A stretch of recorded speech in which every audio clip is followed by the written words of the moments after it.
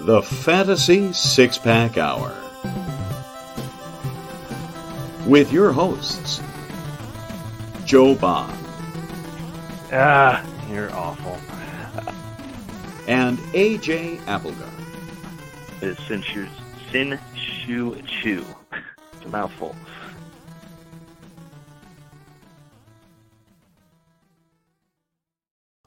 All right. Welcome to the Fantasy Six-Pack Hour. My name is Joe Bond, founder of FantasySixPack.net. With me, as usual, my co-host, AJ Applegarth. How's it going, man? Hi. All right. It's going. All right. Going. We're good. Yeah. We're good. Thursday. Let's do it. I'm ready to rock and roll, man. Yeah. So we got a good show tonight. We're going to be talking about the second base and third base positions for this upcoming season. That's hopefully gonna happen. That being said, Maybe. Yeah, right.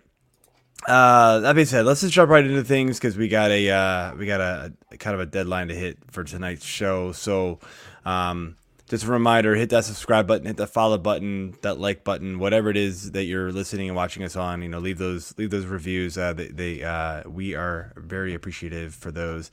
And the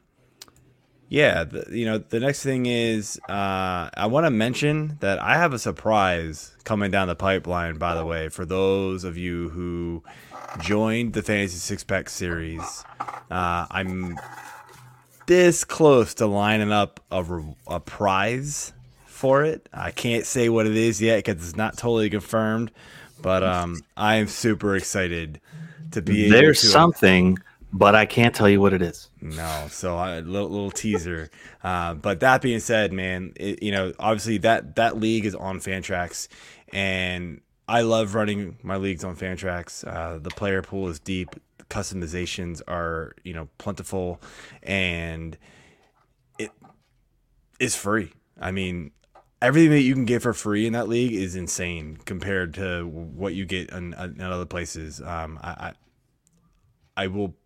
I still play other places, but when I launch my own sites, all my own leagues, that is where it's at. So if you are going to start a league, I'm telling you guys, join it, do it there, move your league there. You will not be disappointed. And if you do it, join fantrax.com/fantasy six-pack. It's in the ticker there. It'll be in the show notes. That's where it's all about, man. But without further ado, let's bring in our guest of honor, returning to the show, Alex Fast. The accolades go on, man. VP of Pitcher List. He's been on ESPN. He's been on MLB Network. He's been on Masson for the Orioles. As an Orioles fan who moved way, way, way too far away. And just announced, a couple hours ago at best? Yeah. The 2021 FSWA, or 2022, is that what they're calling the awards? FSWA Best Baseball Podcast Award winner. So congratulations, nice. Alex, Thank man. You and Nick at Pitcher List, man. You guys, that podcast is fantastic. So congratulations to you guys. Much deserved. Awesome to have you here. And won't make you give a speech. Let's just jump into beer week. How about that? Yeah, that sounds great. I appreciate having me. Beer. All right, Alex. So this will be your speech. Give us your beer. It's funny. I was going to try and convince everyone that this was a nice milk stout, but it's a Califia Farms iced coffee. I'm trying to stay up super late tonight to be able to play Elden Ring. Comes out at 9 p.m. Pacific. Oh, nice. And you really gotta. I don't think I'm going to sleep tonight. I think that's you were telling me before the show you are in the video game business. I'm guessing that's your big launch that you were telling us about. So no, I wish I worked for that company, but no. Okay. But I'm just very excited to play it. I'm just a loser. Me and LaPlante stay up till too late in the morning, considering I've got kids to play video games after the show on Thursdays usually. So he kicks me out, and then he's just like, Mike. So you go to bed. You're like, oh, I'm tired. Yeah, midnight. And you're like, all right, we got 3 hours to go. Let's do this. Yeah, pretty much. All right, man. So, AJ, what you got?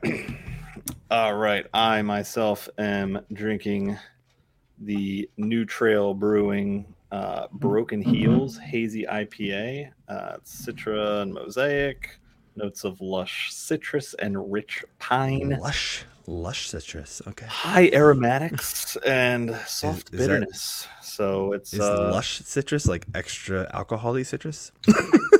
That's right. I don't know. I don't know. Maybe. It's definitely pretty hazy. All right. It's only 7%. So going a little light tonight. Only for this. Only. All right. So I'm drinking they just call themselves Beer Farm now, but apparently it used to be Brookfield Beer Farm. It's a limited edition. I wrote down the name wrong, actually. It's called Macro Burst, but it's their West Coast Triple IPA, and their cans have changed. They're all like pretty boring and plain. This one's actually pretty cool.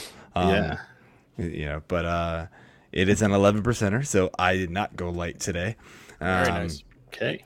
I actually only gave this one a 3.5 though. Like this is one of the worst triple IPAs I've had, and I blame it on the West Coast style. Sorry, Alex, I do not like West Coast IPAs. Not my bag. But I figured this was like $13 in the store for a 4-pack of 11%.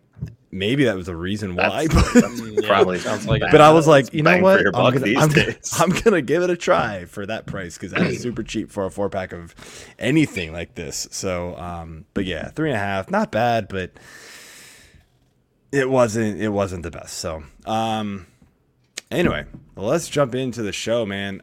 So I want to start off with a little bit. Raz Slam just started. I know you are in it. I guarantee my league is way behind you. Yeah. We're cooking, so yeah. No, we're the slowest league by a long shot. So, are you in Yancey Eaton's league? No, we're in round 90. I don't. Yeah, and Yancey Eaton was tweeting today on Twitter saying that he was also in the slowest league today. So maybe you guys are in the same one. No, we're not. Well, I don't think so. But I figure. No, we're definitely not. I would have recognized him. You'd recognize. But anyway, yeah. So, want to ask you, like, what pick do you have, and who have you drafted so far? I got assigned the 12th pick, which was not my favorite. It's not a great place to pick, especially in a best ball, which can be a funky format, right? Like, I never really know what the room is going to do when it comes to pitchers, when it comes to a best ball, right? Agreed. A lot of people like to push them down. So far, some of the tweets I've seen about Raz Slam are that people are pushing him down to like 3rd or 4th round. I, at the turn, took Freeman, who I'm fine with. I think wherever he signs, he's not going to sign in a bad enough park that it's going to limit his value. I think he probably still is going to end up in Atlanta. I'm not really believing the reports that he won't. So I think he's going to be fine. And then I ended up going with Cole because I figured by the time it got back to me, there wouldn't be. I essentially wanted one of like Cole, Woodruff, or Burns. And I thought, if I don't take Cole, no one's going to get back to me. I took Cole, and then I don't think. Then Scherzer went, then Burns, then Wheeler. When it got back to me, Woodruff was still there. I was like, whatever, man. I just went with Cole and Woodruff. Yeah, those are my 2 pitchers for Raz Slam. And I ended up getting a Marte parte after that with Starling and Ketel Marte. Nice. To me, when it comes to this stuff, multi-position eligibility is like what I push up the most, right? Yes. Like you just want to be able to have that flexibility, and it prevented me from taking guys that I love like Franmil Reyes, who are only going to be in utility eligibility spots, guys like Nelson Cruz, who I think can still really produce, but again, limited, aren't going to be able to slot into different places. So I also then later on paired it up with Hader and McClanahan, 2 guys that I'm really excited about. So to start off with Woodruff, McClanahan, and Cole, and then pair it up with the Martes and Freeman, I think I'm going to do okay, but who knows? Best balls. Best ball's pretty wonky. I've done fairly well in this league. The first 2 years I did it, I actually was like 3rd or 4th overall 2 years ago, which was pretty stellar. And nice. I started with Cole that year. But last year, I was doing awesome. And then like right after the very second waiver run, like 6 guys on my team got hurt that were like brutal studs, and I couldn't. You can't replace them at that point because there's only the 2 waiver runs. Yeah. Like I had already lost Trout, but I was expecting him to come back, and then he never did. But like a whole bunch of other people got knocked out for me, and I was just like, oh, geez. But yeah, so I've got the second pick. So far, I started with Trey Turner, Bogarts. I go early catcher because I want to lock that in the best ball. So I went Will Smith, Abreu, Castellanos. I've waited on pitcher big time here. Peralta, Barrios, mixed in Cody Bellinger. And you know what? I went for it, man. Chris Sale. I have no problem with that. I mean, round 9, I was like, you know what? At that point, like the upside with him is massive. I was mad. I wanted Hendricks or Hader where I took Peralta. They went the 2 picks before me. Yeah, so I think you kind of already covered what your strategy is. It's sort of just, multi-position eligibility. But so let's move on here to our second base position. And first question we've got for you, man, is with Marcus Semien. To me, like his career has sort of been up and down. He's had some pretty big years, pretty meh years. And then, of course, last year at 30 years old, bombs 45, just crushed it. Now he's in Texas. I mean, what's the realistic expectations for him this season? A great question. I was looking at to Marcus Semien today, and like, ever since Joey Gallo talked about the fact that the new park was really terrible for power, I've been really scared about any kind of offensive output from really anyone who isn't Adolis Garcia. Marcus Semien has obviously shown that kind of power, but it's a different kind of power, right? He's not like a guy who's at the top of the barrel rate charts every year, the top of the max exit velocity charts. Although I did think that it was a little bizarre to see such a large difference. Was it him? I think there was one guy who I was researching who had like a really large difference between his max exit velo and his. No, that was another guy we're going to talk about later. That's a good little tease. Park factors can take like a few years to stabilize too. So, but when you look at 2021, you should take it with a little bit of a grain of salt because there's only 2 years of data for the new Globe Life, but It was the 8th worst park by offense. It was really, really good for singles and really not much else. In 2020, it was a better park, again, small sample size, but it still wasn't good for doubles or triples or home runs. So now we kind of get into the question of, right, well, how many home runs, can we theoretically project for him? And I actually think the projections are spot on. He hit 33 in Oakland, and that's actually a worse park offensively than Texas is. Aside the blip in 2017, he's been fairly consistent in terms of game played. He seems to have made a significant change in 2019 to the barrel rate, and that seems to have stuck both in the short 2020. Well, it regressed a little bit in 2020, but then popped back up over a full sample size in 2021. So I still think at the end of the day, he's patient enough to get in fastball counts. He's a really good fastball hitter. So I think it's fine to pencil him in for 30-plus home runs. But anything above 36, 37, I'm a little wary. Yeah, I guess you bring up the park factors, right? And the one thing that, I know off total offensively, like that park was down, especially compared to what it was before, but like it was even way below where I think people thought it was going to be, considering it's still in Texas and that, the air there in general. The one thing I wonder is like, if Texas offense has been pretty bad for the last couple of years. So like how much does that factor into it? And now they're adding a couple big bats. So maybe that will like boost it up and we're gonna be like, oh well, maybe it wasn't the ballpark, maybe it was just clearly the team. Time will tell, but like that's something you got to think about. And I don't know, maybe I'm wrong. No. Yeah. I think it's a super important thing when you get a guy like Corey Seager who's going to be hitting right behind Semien, who's projected to hit second, and then Adolis Garcia with that power. There's still theoretically a really good chance that Nate Lau, I think it's Lau, and he's not Low. I always forget the two. Yeah, I know. I do the same thing. I'll never remember. I think there is a good chance that the productivity could be there. So yeah, maybe a few more runs, a few more ribbies. But yeah, the home runs, and I just don't know if we can bounce on 40 again. Yeah, that's probably a little high in my opinion, but yeah, I like him, but I do like him this year, and I think that him and Seager in that lineup is going to be an interesting vision to see what we can do there. But moving on to the next guy here, we got Mr. Javi Baez. I mean, he's pretty much been very fantasy relevant, for a handful of years now, with racking up all these counting stats.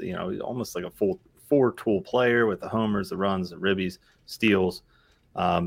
average has always been his question mark, but that's mostly because he's got such an aggressive swing, and it's not going to kill you. But now we see him moving to Detroit. So do you think we're going to see a dip in his production? And if so, is it enough that you would not be targeting him at his current ADP of 62? Yeah, I do think that we're likely going to see a dip in the production a little bit. And I do also think that there are probably other guys that I would be a little bit more interested in taking. I mean, park factors become a lot more reliable for Comerica and for Wrigley. And just because of the larger sample size, and the parks aren't too much far off, but he's definitely going to be in a worse lineup. And then when I look down the list, right, like I was looking at guys who were going after him in ADP and then looking at the BAT-X projections. I'll look at BAT-X, I'll look at ATC a lot. And, just for the sake of this, I went with BAT-X. I looked at Jorge Polanco and I looked at Jonathan India. If you break all three of those guys down, they're all projected for 26 or 25 home runs. Jonathan India is projected to have more runs than Polanco, than Baez. Polanco and India both projected for more ribbies than Baez. Polanco and India both projected for a better average than Baez. And then Baez gets like 5, maybe 5 more stolen bases. And there's like a 4-round difference between Javi Baez and a guy like Jonathan India. Even there's a 2-round difference between him and Jorge Polanco. So I don't really want to chase 5 stolen bases. And to me, there's I would rather go for more home runs, a better lineup, and a better park, and a guy like Jonathan India, who I think could theoretically repeat. Or if you don't want to, if you're concerned about the sophomore slump, then go with Jorge Polanco, who maybe is on a similar kind of team offensively, but is still going to rack up the home runs. So, yeah, I don't know if I could buy it at that price. Yeah, I think the other thing to look at too is there's some pretty solid pitching, mostly with the White Sox, but he's going to be seeing a lot of these guys, a lot more than he would have. So that's going to play a part in it for me. I think that I'm looking elsewhere. I've never been really big on Baez anyways. So, I liked his stats with Chicago, but I'm fine going for a better known quantity at that ADP personally.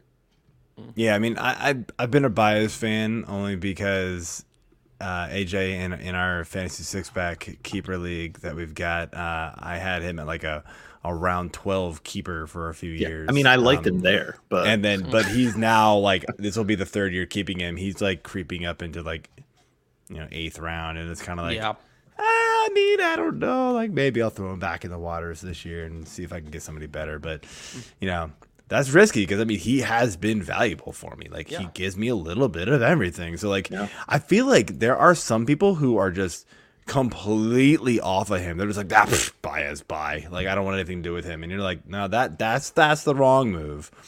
He's valuable more than you think if that's what you're trying to do. But he's maybe not as valuable as he used to be.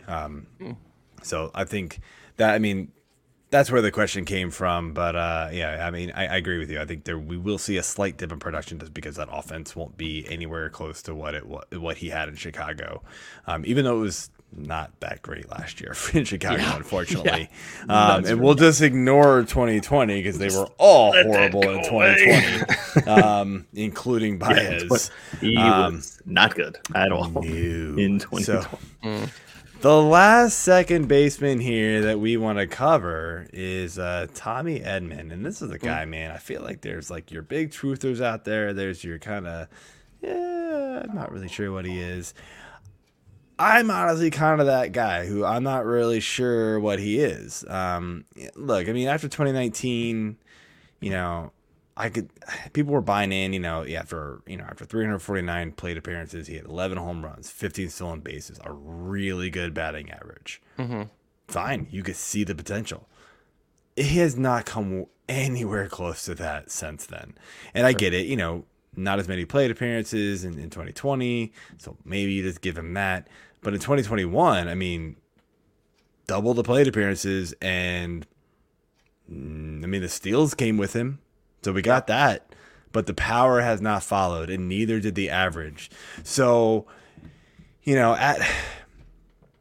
he's still got a fairly pricey ADP because I think there are those people out there that think he could be the next, true power speed guy, maybe next 2030 guy type thing.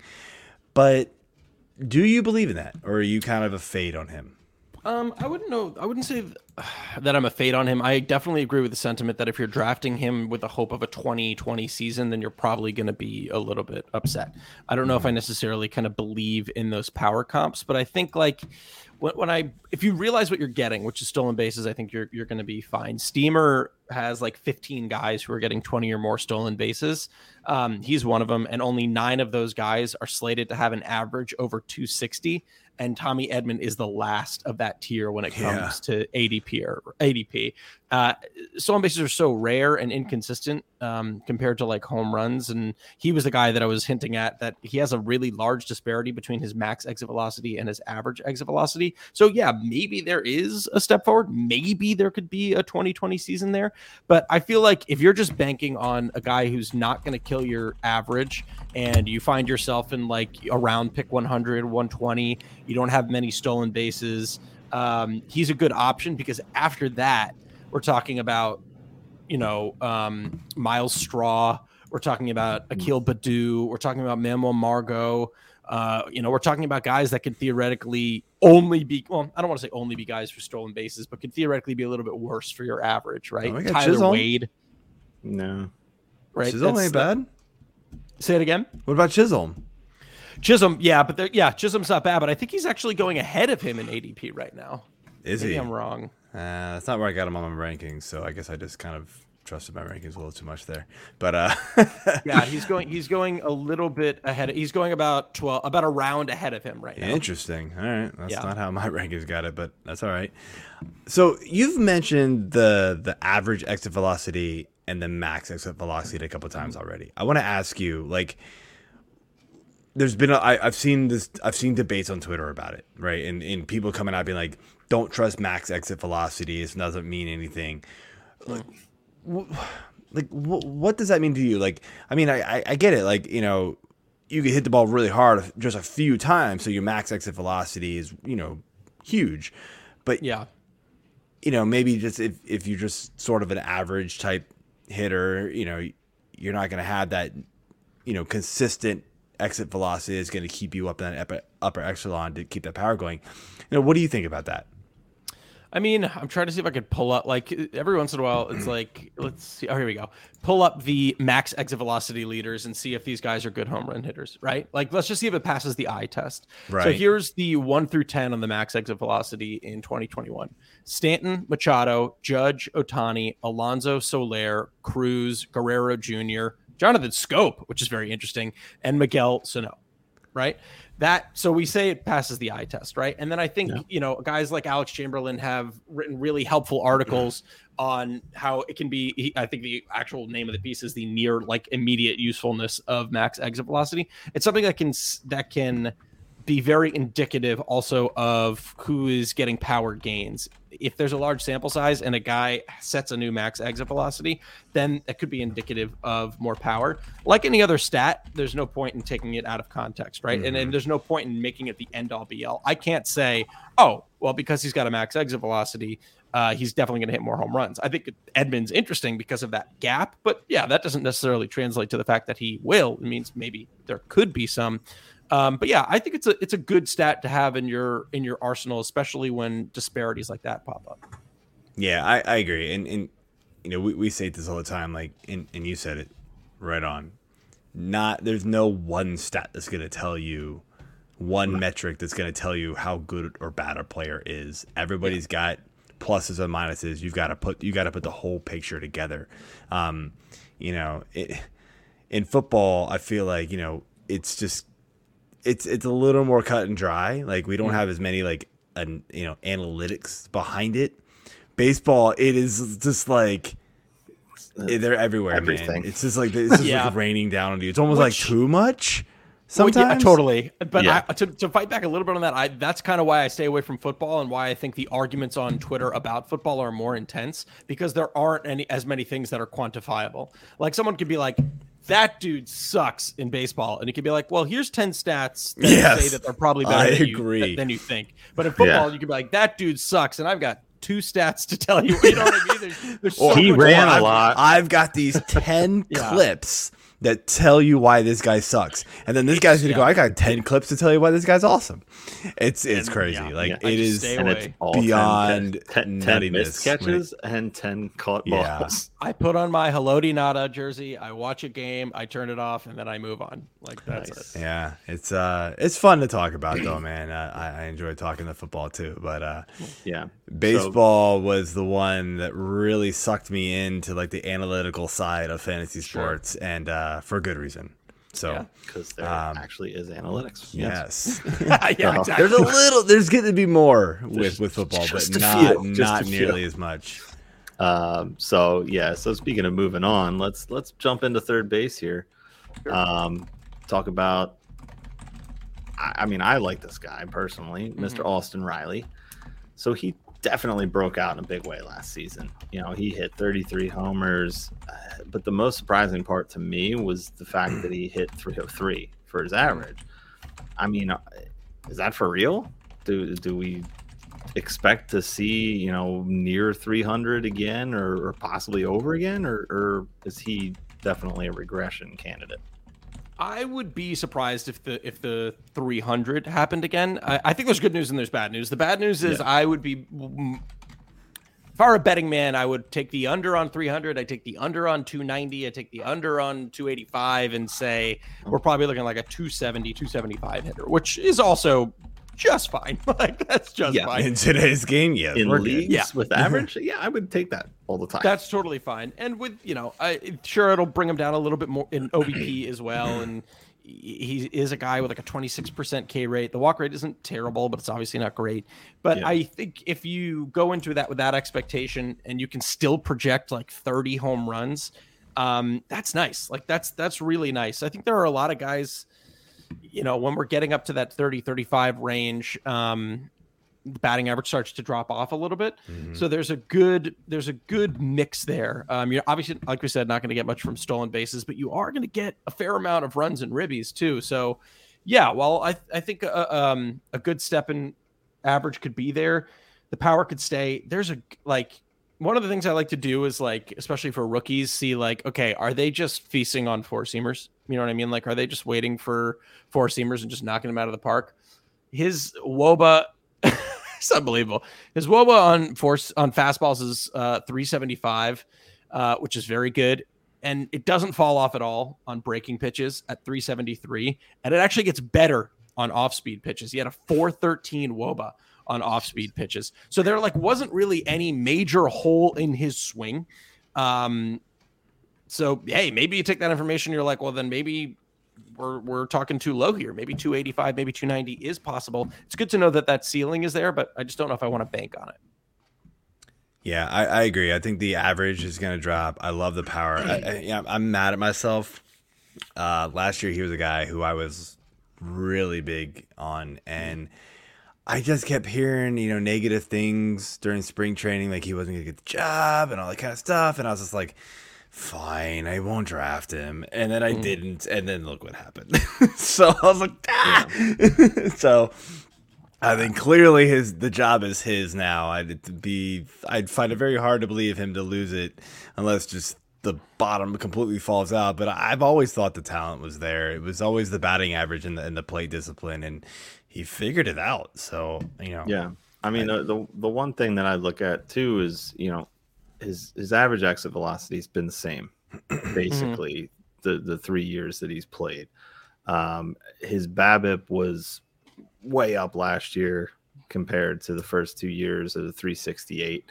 So, maybe he was getting a little more lucky there, but his hard hit percentage dropped. So, I don't think we necessarily, he's just consistent. That's what I like to see. And we talk about consistency all the time with football, because that is one metric that we can usually use to measure.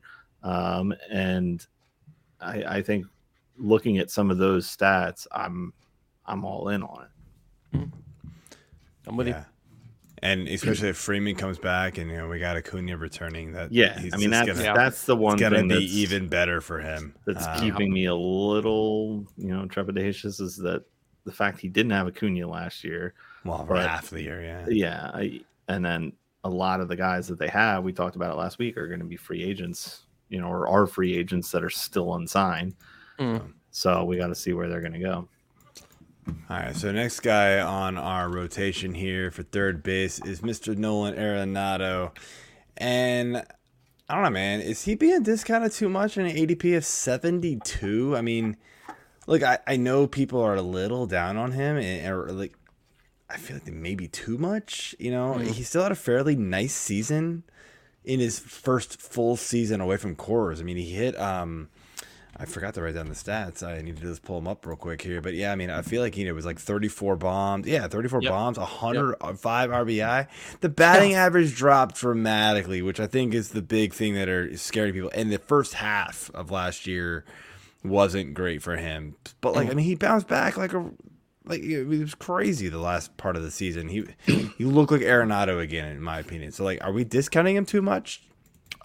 Yeah, I really think so. If he's still around in the 70s, honestly, if he's still around in the 70s, I might even take him even if I already have a third baseman. I think that there's, sure, you want to say that he's going to hit 255, fine, but there's not a lot of guys you're going to find with 35 home run, 100 ribby potential. And who are not going to kill your who could theoretically return first round value still, right? I mean, you could make the argument that the BABIP dropped a little bit too much. I mean, it's difficult to say because he came out of Coors, but it was a 249 BABIP compared to the 293. So that theoretically means and it was that also 241 his last season in Coors. But again, that COVID season was it's hard to put a lot of stock in that season for a lot of players. Yeah, that's exactly. I don't really care. That season I sort of keep skipping on the stat list. It's sort of like, that's a weird one. Skip. Go on to the next one. And then so when you do, it really is. And when you do too, if you discount that, all the other things aren't too far out of line. The barrel rate isn't too far out of line. Obviously, yes, the WOBA and the average are going to go down a little bit. But still, let's say he gives you a 250 average with 35 home runs and 100 runs or ribbies. That's just not a lot of people are going to replicate that season. Not a lot of people are going to replicate that. So okay, so let me ask you. Let's do a little. Who would you rather? Right. So I think obviously for third base, right? I think now I'm using Fantasy Pros eligibility. So yell at me if this guy doesn't actually have third base eligibility. They use everybody and combine it all together because they have to, right? So let's just do the two guys we've already talked about: Austin Riley or Arenado. I will go with Riley just because I think the ceiling on the average, he's younger, better park, arguably better lineup. So yeah, I'll go with Riley. All right, I like that. What about Wander Franco? He's a guy who I think is interesting. That's really good. I think he was one of the Bad X was saying that he was one of the guys who was projected to finish top 10 in WAR at the end of the year. I'm going to go for the sure thing with the power, though. I'm going to go with Arenado. Yeah, Franco's sort of that mixed player. It's going to give you a whole bunch of everything, it feels like, and he could really bust. He could really boom and could also really bust, I feel like. So I sort of like Arenado, although my ranking system puts Franco above him, but I'm not sure I would actually do it. Let's be real. Bregman. And Arenado. I'm putting you on the spot, man. I'm sorry. This is we've been running pretty fast, so I was like, I got some time. Let's do this. I think I'd go Arenado, honestly. I think maybe Bregman has the better average, but doesn't have more home runs, even though he's in a stadium that just gets him too many home runs. Yeah, I think I'd still go Arenado there. All right. Last two here, and I'm going to put them all together. Okay. Arenado, Mondesi, and Rendon. And Anthony Rendon? Yeah. Ooh. Yeah, I'll go Arenado. Mondesi, you're just going to get the stolen bases, and Lord knows you don't want to deal with the injury risk. And honestly, same thing with Rendon. I mean, great upside, but the guy can't stay healthy the past couple of years. So Arenado's shown a lot more consistency with that. So let's say you lose either of those guys. Theoretically, if Rendon plays a full season, I could see him outperforming Arenado, but the replacement that you're going to get off the wire when Rendon goes down is not going to be enough cumulatively to surpass Arenado in my mind. So I 100% agree with you on Mondesi, especially with the injury stuff. And I agree with you with all the picks, actually. I'm 100% spot on with you. I will say this about Rendon, and it actually surprised me because I had the same thought as you until I dug into it a little more. Yeah. He, except for last season, he has played 146, 136, 147, 156 games. And then even in 2020, 52 out of 60. So he's actually played a ton of games. I mean, 136, 146, not full seasons, but like... No. That's a massive amount of... It shocked me. Because I always have this perception that he's injured all the time too. It's the early career. It's really not the case. In 2013, he only played 98 games, and then he only played 80 in 2015. But between those, 153. Maybe that's his peak. Maybe, I mean, he's obviously going to be at the wrong side of 32. But then also, you're right. I mean, maybe it's just my recency bias kind of getting in the way there. Yeah, it's a great point. It shocked me too. I clearly would too, but I'm all on the early. He was injured early in his career. He's washed up, even though he's not. But I mean, hell, he led the league in ribbies in 2019. So I mean, like, dude, if we're gonna put injury bias on anybody recently, like, should we put it on Mike Trout? Yeah. Right. I mean, like, why is everybody still drafting Mike Trout in the end of the first round, early second round? Because it's Mike Trout. But this guy has played, less than a full season the last 2 years. 140, 138. 2020 was basically a full season, but then last year 39. Yeah, he just demolished you. 2017 only played 120 games. Like, oof. Can you even? What's funny? What's kind of funny about that is even Mike Trout in a half season can do what Arenado can do in a full. That's the point. Which is what's kind of funny. Yeah. So here's the thing. Like, I feel like Trout has more value in like a roto league than he does in a head-to-head league. Because and I'll be honest, I play in more head-to-head leagues, and so does AJ. But we understand, the differences, and so in Trout in a roto league is fine. He'll get you get what you get from him, and then you just move on and get the rest, right? Yeah. You would love a full season from him, but good luck. But in a head-to-head league, you lose him for the key stretch run, and then you're just toast. And so, I mean, that's kind of like the same thing with best ball with me, right? And last year I had Trout, and I was just praying he would come back, and he never did. And you can't keep up at that point. No matter how many points he gave me early on, I couldn't keep up. So, yeah. All right. So moving on here, the next guy we got, Mr. Yoan Moncada. I mean, just 2 seasons ago, this guy was basically a top third base player. 25 homers, stole 10 bases, hit 315.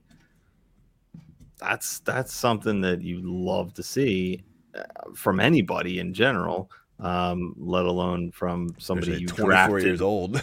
Somebody you drafted where you took Moncada or picked them up off free agency. Since then, though, things have gone south pretty quick. I mean, are we thinking that there's room for a bounce back here, or are we hoping for it and just not going to get it? What do you think about Moncada? I think so. I was really excited in 2019 because there seemed to be like a clear hole in his swing, and he was just getting like really taken advantage of with breaking pitches and off-speed pitches. Right, just a guy who was like great fastball hitter, and then they were like, oh, we're just going to throw him all this other breaking stuff. Couldn't do it. And then 2019 came around, and I remember early on being like, oh man, he's like actually figured out the breaking stuff a bunch. And then we've only seen kind of declines in that, particularly from changeups and other off-speed pitches. The swing strike rate on the pitch went up, the kind of in-zone swing and miss on the pitch went up, the barrel rate on the pitches went down. So it does have me a little bit worried that he's kind of been figured out in that way. That doesn't mean that he's figured out for good, right? There's an opportunity for him to kind of address that and get a little bit better there. I think like it's all relative. I think what I would be realistically expecting from him aren't steps forward in the average department. Like, I don't think we're really ever going to see an over 300 Yoan Moncada again. I think we can agree that was the exception to the rule. And I'm putting him more in the 260, 270 range. I think it's a little bit more realistic, but I also don't think it's, unheard of to get 20 bombs out of him. Obviously going to have a lot of offensive firepower around him, but yeah, like I think, as long as I go in knowing that that's what I'm going to expect, but like, this is a later round dude because there's nothing really there that puts you over, right? Like, he's not giving you enough average. He's only giving you 20 home runs. He's not going to give you more than 6 or 7 stolen bases. He's kind of like I don't know. It's a little boring. It's a little boring at the back end, which can be good. It can be fine to pair it with things, but that's kind of realistically what I'm expecting. The thing that surprises me the most, the power dropping off and even the average dropping off a little bit didn't shock me. The steals. What happened? Went to 0 in 2020 and 3 last year. But 3 all of last year in 144 games. Yeah. I mean, he's projected for 6 and 5 and 4, depending on what you look at. But, like, that's not a lot. I mean, what happened? The guy's still young, and apparently he's still got a 70 speed prospect, ranking, so like he had 3 steals in 54 games in 2017. And now he's projected for 3 and he was caught twice. 144. So that means he it's like he never ran. Like, I mean, he was caught 3 times in 19 and had 10 steals. Yeah. So I don't understand. Like, I don't know if you have any thoughts on that, Alex. It's just, I mean, you go with a guy like Tony La Russa, who's going to be a little bit more old school too. You would think you wouldn't mind sending him a little bit more. Maybe it's just where they were, maybe they thought like, one, it's always a thing where they don't want him to get injured. Maybe it was something like that. Maybe they, Abreu, they didn't want him stealing ahead of Abreu as he came up in the order a little bit. I don't know. Yeah. It's tough. Steals are so hard. They're so hard. Like, it's just he does bat in front of some monster guys. So that's where I was going to go with it. I mean, it's Abreu, then Grandal, then Robert, then Jimenez, or whatever mix that's going to end up being. Yeah. So yeah, it is tough to send him when any one of those guys can just hit him home and not worry about it. Yeah. Even from first, because he's got the speed to do it. Yeah. So yeah, but if he's on second, it's easier to do it. That's a good point. Yeah. It's a good point. I mean, I get it. To me, 2019 was just, it was so off of everything else we've seen from him. And that's why it's hard for me to really look at him as, he's going to get back to that point. I don't think I see it. I mean, hell, he led the league in strikeouts the year before that, and he had a 235 average, a 231 average, and again, in only 54 games, so that's not really counting much. I think his average sticks around the 250s, 260s. The strikeouts obviously came down, so that's good. He's being a little more patient and finding his pitch. The walks were up to 84 last year, and that's ridiculous to me. So, but that coming up and then the strikeouts coming down reads to me that the patience is there. The big thing with him, though, I mean, his slugging is not really great. again, outside of 2019, where he was up close to 550, everything else is just hovered around 400. I mean, okay, that's. Yeah, I mean, I think that's where we all kind of figured the power wasn't going to really I just continue. I don't think I see him really just expanding all of this stuff. And again, with the lineup that he has, he's coming into his 27-year season. I mean, I don't think he needs to do all of these different things. I think he's a solid player and he's a solid option, but that's what does Pitcher List do for a lot of the Jag? Just a guy. Yeah. Sure. So there we go. He's just totally a guy, right? I mean, for third base, he's kind of just a guy. Yeah, exactly. So there we go. Hey, a little shout out to Pitcher List there, man. So let's finish things off here, and I'm going to go a little deeper in the third base pool here and get Brian Hayes. Drafted as the 11th third baseman right now, feels a little rich to my blood, man. His projections don't really back that up, in my opinion. We're looking at, and I wrote down in the stats, in the notes, 15 home runs at best. Mm-hmm. Steamer apparently bumped that up to 17 just recently. So, okay. I don't know where they get that from, but sure. But I'm still going to go with 15 at best because that's pretty much the other two that have him at best. And then 12 stolen bases at best. Mm-hmm. Mediocre batting average, not a lot else going on. Why is his ADP so high? Yeah, I think if he's at the 11th third baseman off the board, that's not really for me. I have him more like 15, 16. I think where Brian Hayes becomes valuable for your team is another 10 steals is not bad. 10 steals is going to be beneficial to you. So if you are really, really hurting on steals, he's not going to hurt you, right? His average is not going to hurt you. He's going to stay in the lineup because he's got plus defensive ability. So I think if it's a late in your drafts and you're like, oh man, I'm at the bottom tier and I need something in a roto that's going to get me a little bit more competitive.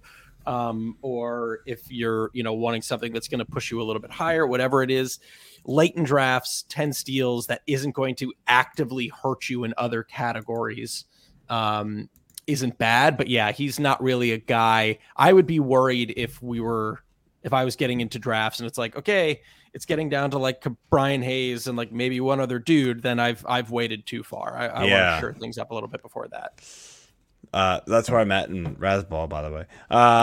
For third base has passed me by, unfortunately. So I might be looking at one of these guys. He was hoping for better information.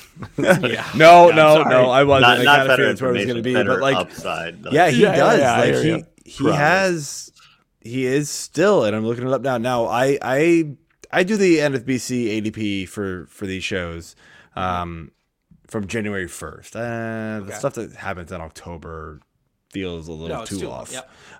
So I do the last 2 months, which could still be almost a little too far off, but still 11th overall. Like his highest is 106 and then his lowest is 180. So it is a wide range here, but 11th overall still on an average to me just feels way too high. I've got him around 16 on my third base rankings list right now. Now this, this isn't NFBC rankings, but and I get the NFBC is a different beast, but it's a good. I feel like NFBC ADP is a good, solid ADP to use because if you try to do the conglomerate of like ESPN, Yahoo, CBS, Fantrax, it's just all over the place. This is like legit players grabbing guys where they should go. But I mean, I will say. You might want, in that case, you might want to use Fantasy Pros because it does fit your argument better. He has 15 third baseman overall. Does he? So all right. Yeah. No, but I'm saying, hey, you could, whenever you pick your poison if you want to make yourself look great. Like, hey, man, whatever, it doesn't matter. Yeah. I mean, the maybe it makes you look smarter than NFBC guys. Yeah, no, just kidding. Sorry, and all the NFBC guys, I'm sorry. Todd Zola, don't yell at me. We already know that that's not true, so it's okay. As I proved last week with Todd. Yes, correct. I suck at NFBC formats. Outside of cut line, I'm good at cut line. Everything else suck. I mean, the thing I look at with Brian here is we haven't seen him in a full season yet either. So I'm interested to see, what happens when he's an everyday player. We only had 96 games last year, 362 at bats, still managed almost 50 runs, good amount of hits. I mean, the average was, it was, serviceable, 257. Yeah. So I want to see a little bit more. I'm not necessarily jumping ship here to like go out and get the guy. But if he falls to me in the right spot and I've already got a starting third, I wouldn't be opposed to taking him as a corner infielder. Yeah. And just seeing what happens, if he's hanging around. But I'm with you. I don't know. I'm with you. Yeah, I just feel like there's people taking him, especially people who, miss on those top guys, and then they don't want to take the Mondeses and the Rendons and the Bryants and LeMahieus. They're just like, oh, let's take Ke'Bryan Hayes instead. And I kind of feel like that's what's happening in NFBC, where there's kind of like, I don't want any of those guys because there's too much risk there.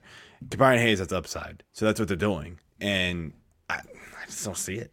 I don't know. But I think he's a good player. Probably a better baseball player than he's a fantasy player. Let's put it that way. There's a lot. There's football players like that, right? Like we say that all the time, and I hate to always comp football with this, but that's what we do. But we see a lot of guys like that. But anyway, Alex, I know you got to go. So at 10 o'clock,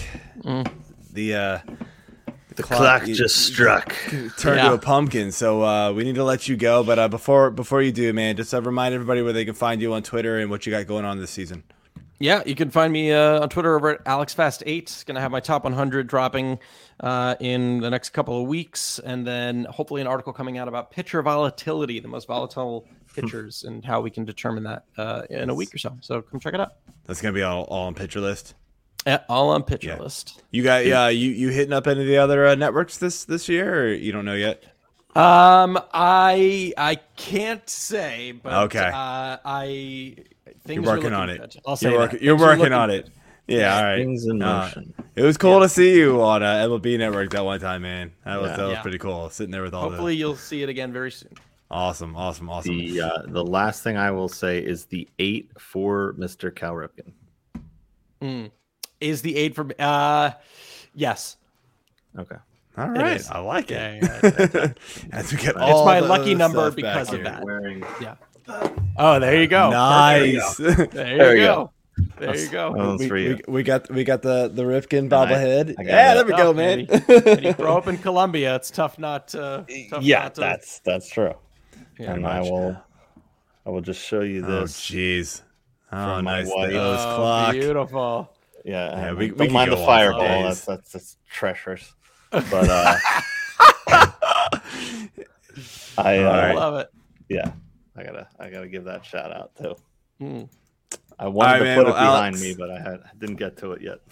I want to thank you for coming out again, man. It's been a blast. We will definitely do it again, and have a good night, man. All right. Great. Thanks, guys. All right, see ya. All right, AJ. So that was an under-hour show for the first time in history. Ever. Yes. So we got some time to kill. What you doing, man? No, just kidding. We got like another 45. No kidding. So anyway, I don't know what to do. I really don't. No. Let's just close things out here for real. Promote next week's show. Exactly. We will promote next week's show. Jesus. We will. Amateur hour. I'm kidding, idiots. God, I'm just whatever. We will be talking next about week shortstops with Mr. Matt Williams, who, by the way, was just on the On Deck Circle podcast Tuesday night. So go back and check him out, talking some Dynasty. So that was pretty cool. I when I saw that, I was like, hey, making the rounds on Fantasy Six Pack. I love it. Yeah. So Matt Williams, friend of the show as well. Good guy. I love having him on the show. We'll be hitting up the shortstops, which we used to pair with second base. Don't you remember that, man? How have times changed? But man, shortstop is loaded. Funny that so it's its own show. Still has to be teamed up with somebody else. Yet shortstop, not so much. Yeah. Well, third base and shortstop switched. But also, again, if you're still listening and watching, thank you. And just hit that subscribe button, the follow button, the like button, leave those reviews. 5 stars only, please. That's good. Do whatever you gotta do, guys. We appreciate all the love you give us, and thanks for listening. Let's close it out, shall we? Cheers.